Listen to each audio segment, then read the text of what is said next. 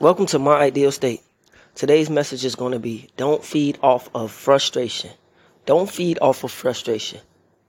See, this is a key message for me because oftentimes in my life, I feed off frustration. That means I try to aid people who are frustrated each and every day. Each and every day. It's okay at times, but then I wonder why I'm feeling frustrated. How my mood is able to just shift from good to negative. That's because I'm feeding into frustration. So, how do I not feed into frustration?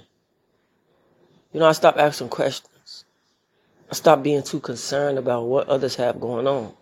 Not necessarily like from a negative perspective, but just minding my business and being okay with like not knowing what's going on with others or why they dealing with what they dealing with. Not to be bashful or spiteful, but it's just a protective thing, energy. And that's what I'm realizing. Like, it's important for me to protect my energy. And in order for me to protect my energy, I can't feed into frustration or feed off of frustration. I mean, if somebody's frustrated and they expect me to feed into it, I can fall back if I want to.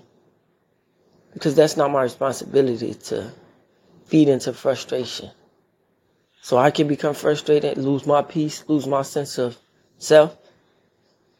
Don't feed off of frustration. And also, don't allow myself to make others feed off my frustration. Like, if I'm frustrated, deal with it. Do something about it. Inspire myself, uplift myself. Don't try to dump it on somebody, dump my frustration. So this is teaching me that to be self-sufficient and also let others be self-sufficient when it comes to their own frustration. Everybody got life and everybody got to deal with their own things. I shouldn't make myself obligated to feed into others' frustration because it's just going to have me frustrated, confused. I should know whose frustration I can feed into. My children, my wife, certain people. So, if it's not my responsibility, don't feed into the frustration. That's what I'm learning. So, with that said, I aim to be more self-sufficient and allow others to do the same. That way, we understand how to deal with our frustration, me and others that I experience.